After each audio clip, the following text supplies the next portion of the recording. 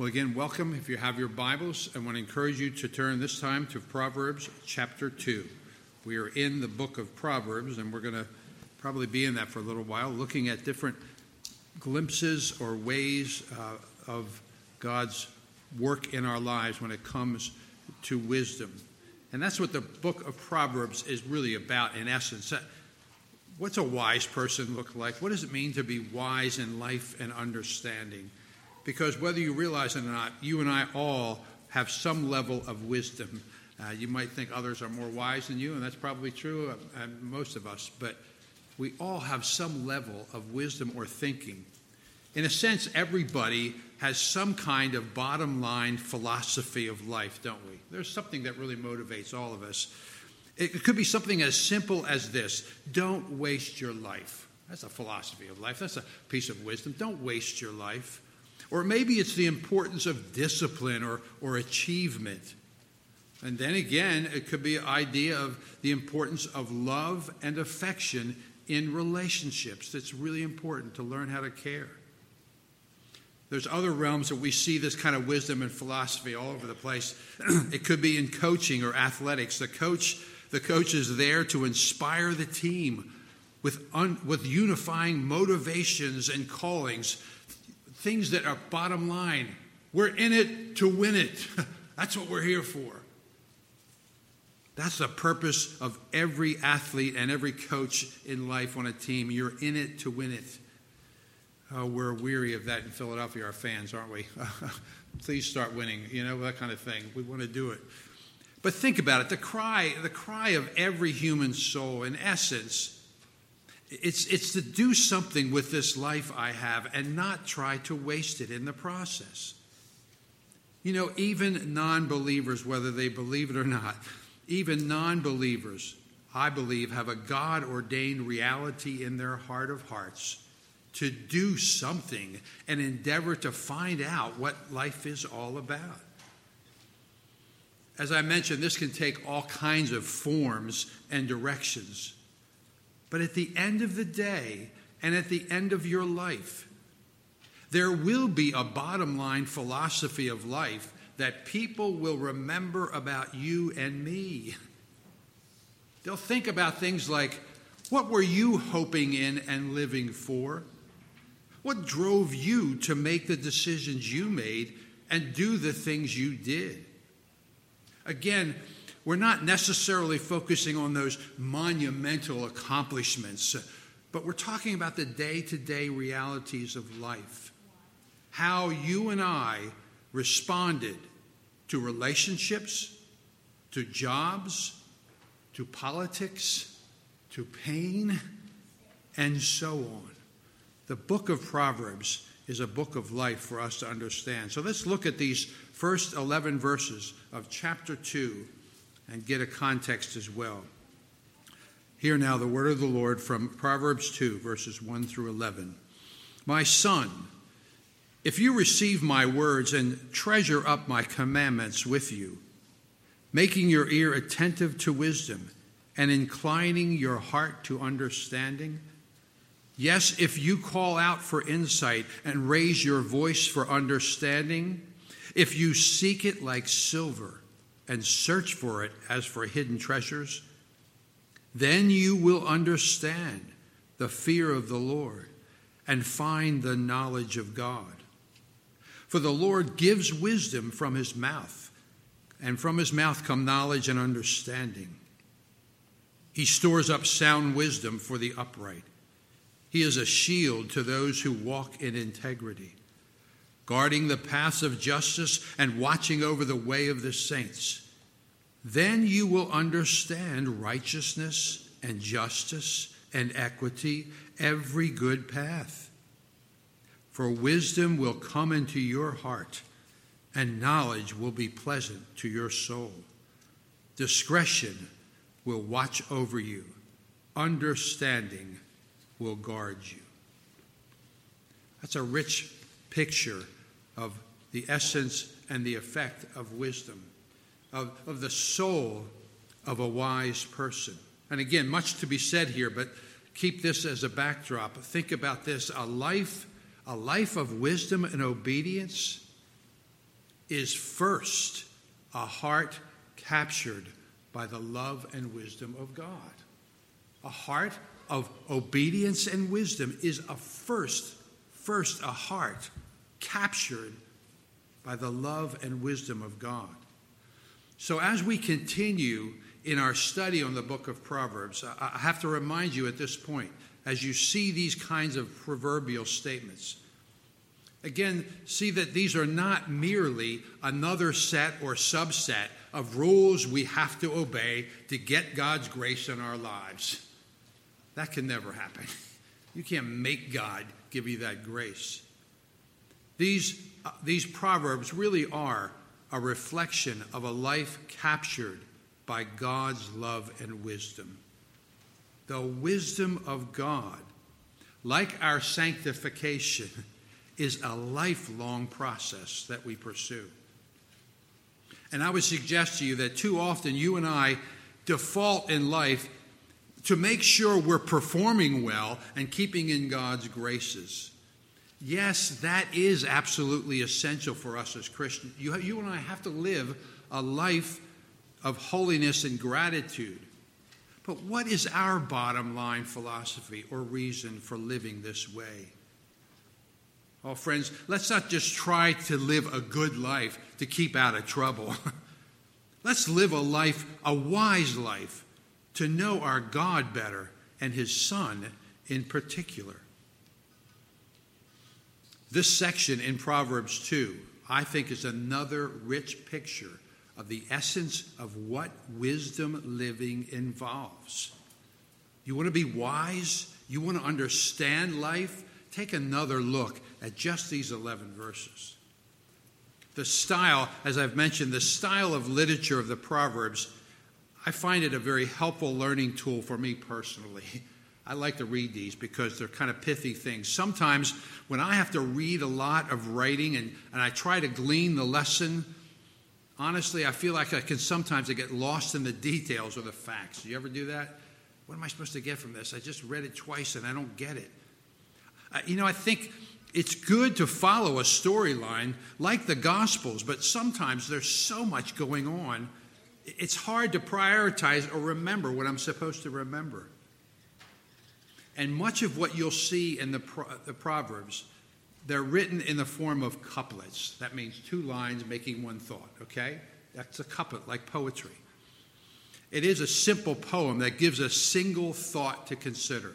So look at this. Look, you can look at any of the verses I just read in our passage, and you see a precious piece of a puzzle that can stand alone as well as be a collective part.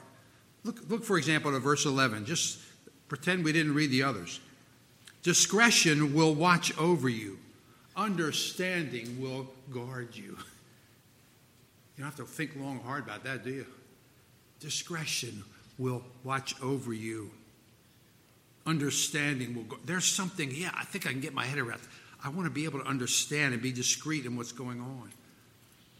So I want to use that couplet idea in unfolding this passage for us as well. I want to have two sides of a coin, two issues to look at here of the soul of the wise person. And the first side will be simply looking at this. We're going to look at the cry of the soul of the wise person. What's the cry of the soul? And then we're going to look at the blessing of the soul of the wise person. I would suggest to you the first 4 verses focus on the cry, while the rest of this passage fleshes out the blessings of the reality of how that works day in and day out in your life and mine. This really it's another beautiful description of the heart and life of one who is seeking to know God, to love God, and to live for God. The wisest person in the world is somebody who's saying, I want to know God. I want to grow with God, and I want to live for God. That's the wisest person you'll ever meet. So in addition with that whole idea, I want to borrow an approach to our understanding of the heart of the believer. And I'm borrowing it from the writings of Jonathan Edwards. He was a prominent 18th century preacher and theologian in New England, had a powerful influence on this country. He wrote extensively about the experience of the Christian and the ways God's Spirit works in the process of salvation and sanctification, becoming a Christian, growing as a Christian. And then one idea in particular I found helpful in his reading was how he described the heart that consists of three essential factors. But when I say, how's your heart? What am I really saying? He kind of unfolded it and suggested there are three essential aspects of your heart. They are the mind, the will, and the affections or your emotions. When you think of the heart, it's three precious entities there. What's in your head? What are you thinking? And then what's in your heart? What are you feeling? And then the will. What are you doing? They all work together. The heart of every human being is engaged in things they believe, which will be reflected in what they do and the passions or the emotions that affect them. It's like a three-legged stool that everyone sits on and lives by. So let's look with that idea in mind as well. Let's look now at the cry of the soul, the first 4 verses here. Let's understand, what is the cry of the soul of the wise person? Look at that opening phrase. Isn't it interesting?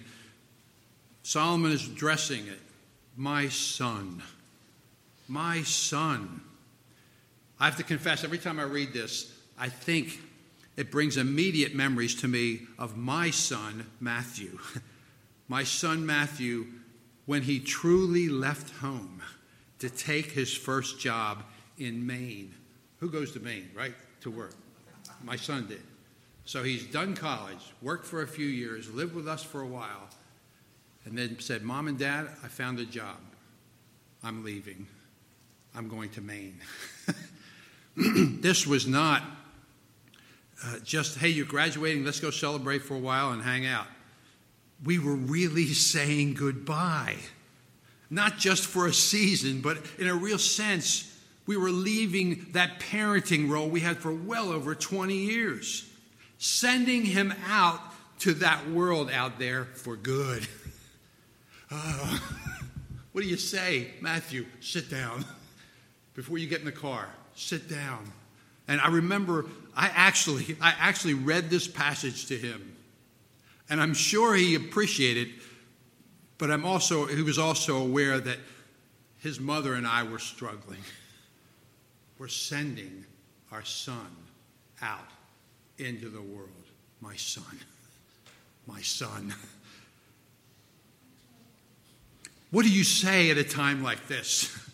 What do you want him to remember? So much to say, so little time. This passage, in a real sense, was our prayer for him.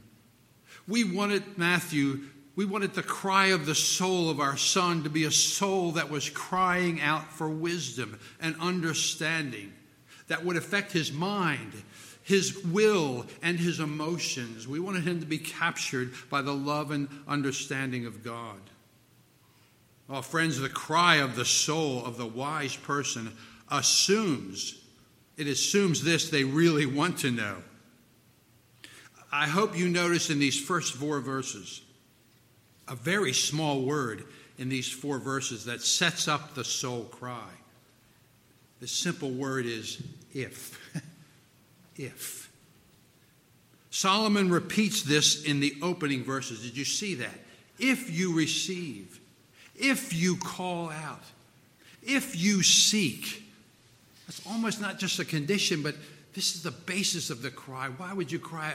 Do you want to? You've got a hunger. If you hunger after God, if you cry out to him, the soul touched by God. Oh, the soul touched by God is the soul that wants to be touched again and again and again.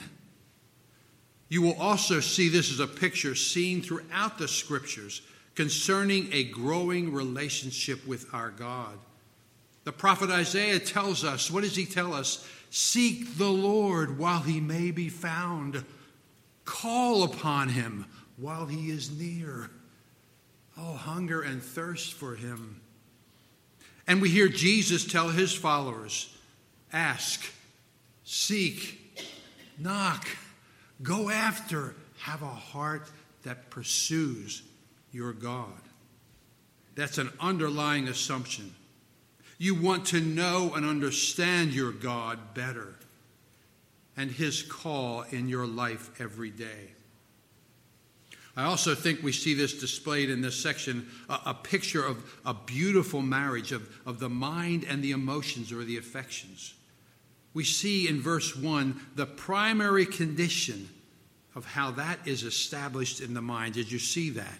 Look again at verse 1. My son, if you receive my words and treasure up my commandments with you.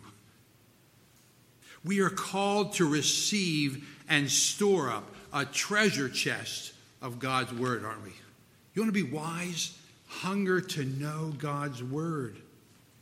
Many of you in this room have memorized the classic verse that confirms that work in Psalm 119, verse 11. And perhaps many of you have done it in the King James Version. You can say it along with me. Thy word have I hid in my heart, that I might not sin against thee. Let's say that again.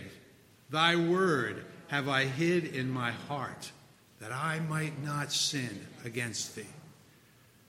The mind must be married to the word as our primary means of understanding. If you want to cry out and understand God and his wisdom, have a treasure chest of the word of God in your mind. Yet look again at this section to see that wisdom is not simply acquiring information or memorizing laws to obey, is it?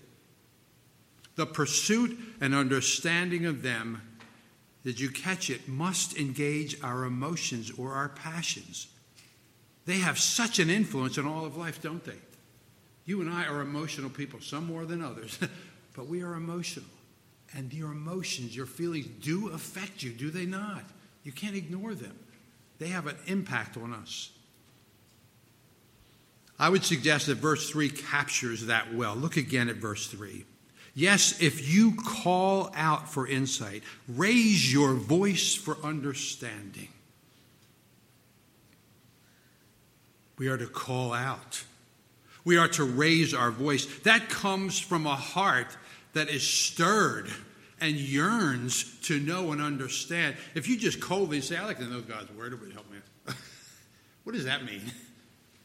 But if you say in your heart of hearts, God, I want to know this. I want to understand it. Help me, my God. You know, yes, sometimes this cry, it really is, if it's not in the midst, it's in the midst of a crisis that feels like it's a desperate situation.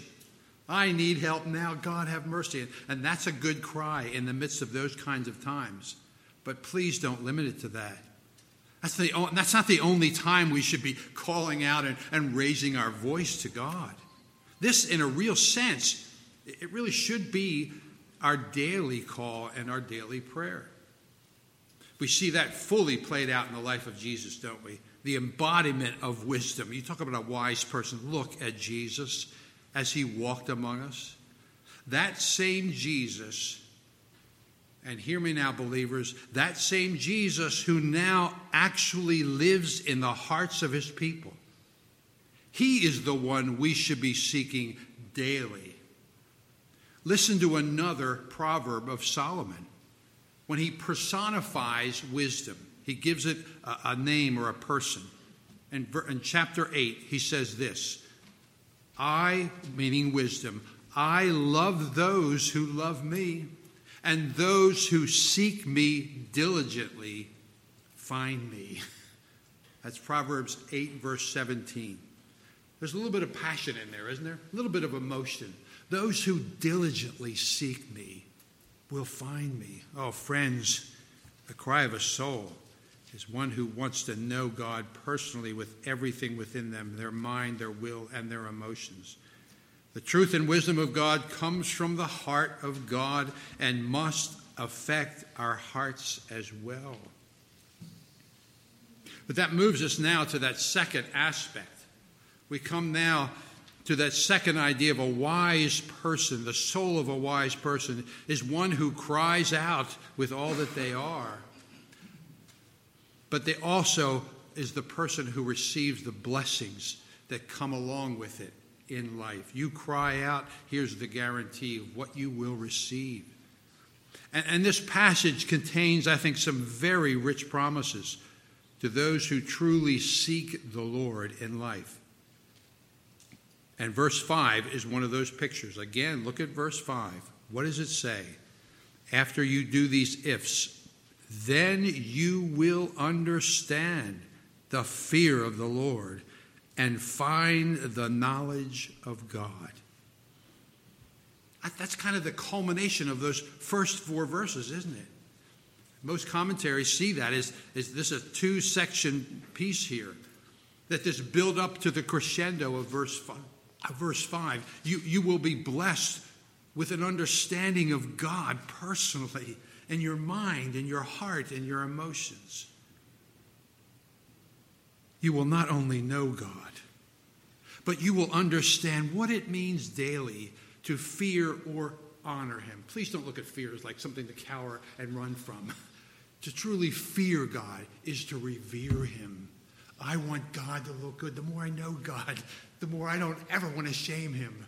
I want you to look good, God, and let the wisdom of my God penetrate everything about me, that I might honor you. There are many things to consider here about the soul blessings of wisdom, but let me just highlight 3 of the many qualities I think that come along here with us. The first I think we can look at is implied in verse 7, and that is simply a growing sense of integrity. A growing sense of integrity or clarity of conscience. The more the wisdom of God is a part of your mind, your will, and emotions, the more you will walk with truth in what you think, what you do, and what you say in the world. Integrity. The psalmist says that we come to God with clean hands and a pure heart. That means we come with integrity, with honesty, with truth. I'm not playing the performance game. I want my life to reflect the truthfulness of God. I want a clear conscience in what I do, think, and say. And I say that, friends, because if you're like me, our motives are not as pure as we think they are. Amen? You and I, we do things for what we think are the right reasons, but if you start pressing that, maybe your motive is not as pure as you think it is. Maybe your conscience shouldn't be as clear as you think it is. So a growing awareness of God's wisdom will keep us honest before him and then before the world. That's a rich picture of what wisdom gives us in verse 7. But I think a second aspect of what we see in that blessing of godly wisdom, I think it's a growing assurance of God's watch care, his watch care over you. The greater you have your roots deep in the wisdom and the knowledge of God and his person in your life, the greater hunger for not only integrity, but the greater confidence that he is watching over me. Verses 8 and 9, I think, capture some of that with phrases. You catch that? Phrases like guarding your paths, watching over the way of his saints. That doesn't mean God just tokenly saying, oh, I got to watch they don't get in trouble. I'm with you. I'm watching over everything in your life. A growing wisdom, a mind and a soul that is established in God has a growing confidence. He is with me. He is not only watching over me, he is with me. You know, there's a similar expression of this promise in a Christian chorus that simply says it this way: God will make a way when there seems to be no way. He is with me that much. When it looks so desperate, I don't know what I'm doing, God promises I'll make a way when it looks like there is no way. I'm watching over you that closely. This is an oft-repeated theme in the book of Proverbs, this watch care, and it is in many ways the essence of Christian living. And I think it's perhaps most clearly expressed again in Proverbs, in the next chapter, chapter 3, another very familiar section, a passage that you should remember, 3, 5, and 6. Trust in the Lord with all your heart. Do not lean on your own understanding. In all your ways acknowledge him, and he will make straight your paths. He will watch over you. Trust in him and not yourself. What a powerful picture of a soul who is established, who is blessed by God. But I would suggest a final picture of another blessing is found in our final verse, verse 11. The wisdom of God will bring not only that integrity and that watch care, it will bring a growing discretion and understanding of what it means to live a godly life. Friends, that doesn't mean you're going to be smarter than other people. It's going to mean you'll have a better understanding of what life really is all about. And you want to reflect that in every area of your life. You will think twice about things. You will be discreet in what you think, do, and say. That must affect everything about you. Your desires, your needs, your pains, your disappointments. You want to look at them through the filter of God's wisdom and love for you. And you want to have discretion. You want to think twice. You want to think about how this is honoring your God. So what do we do with all this? How do we see this soul of the wise person, of one who cries out, one who is aware of the blessings that come from that wisdom? What should the place of godly wisdom hold in your daily life and mine? What's this got to do with tomorrow morning? What does that mean? As you and I call out to God with sincerity and trust, what will be happening more and more? As I mentioned to you, I think many of these couplets could stand alone. I think that the bottom line experience is found right in front of us in verse 10. Look what happens. For wisdom will come into your heart, and knowledge will be pleasant to your soul. Isn't that what you want as a professing Christian? What do you want? I want the wisdom of God to abide in my heart, everything about me. I want my life to be consumed and captivated by Jesus Christ and his love in my life. I want the wisdom of God. And as I have that knowledge will be pleasant to my soul. Oh God, this is what life is about. Forgive me for looking to so many other ways. Would you be my life? To have your heart and mind and emotions captured by that. And now more than ever, my friends, now more than ever, the true followers of Christ are the ones who, in a real sense, you can't get enough of Christ. Listen to how the Apostle Paul, one of the greatest followers of Christ, listen to how he describes his pursuit of Jesus in Philippians chapter 3. Listen to what he says. Not that I have already obtained this or am already perfect, but I press on. That's a strong Greek word, a pressing on to make it my own, because Christ Jesus has made me his own. Oh, I can't get enough of understanding the depth and the riches and the mercy of my God. Think about it, fellow believers. You and I are living in an unprecedented time in our history. The world desperately needs wisdom and discretion. In our own country, there is great anger, great fear, great confusion. And it seems like everybody has an opinion and a solution, don't they? This is particularly true even among professing Christians who seem to be divided as well. It's ripping us apart in every way. Oh, friends, the sovereign God who rules all, he is our only hope.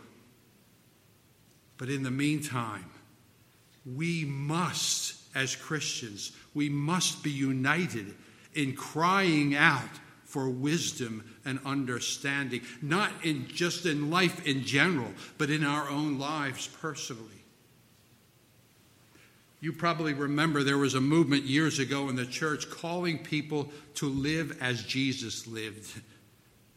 There were even bracelets with the letters WWJD, right? What would Jesus do? You know, we can never live the same life Jesus lived. But as followers, we are called to be like him. And we can never really do that without the wisdom of God living in our hearts, growing in that wisdom and knowledge. Oh, Christians, myself included here, let's take seriously the call of Christ, not only socially in how you live, but personally, that others would truly see Jesus, the wisdom and love of Almighty God. Amen. Let us pray together. Our good and gracious Father in heaven, thank you that you not only understand, but you are the answer to what we need. And we cry out, let our souls truly cry out for the wisdom of God, for the presence of God, for the honor of Jesus. Oh Lord, let us have ears to hear, hearts to obey, and wills to live that way. God, do that work even now, we pray in Jesus' name. Amen.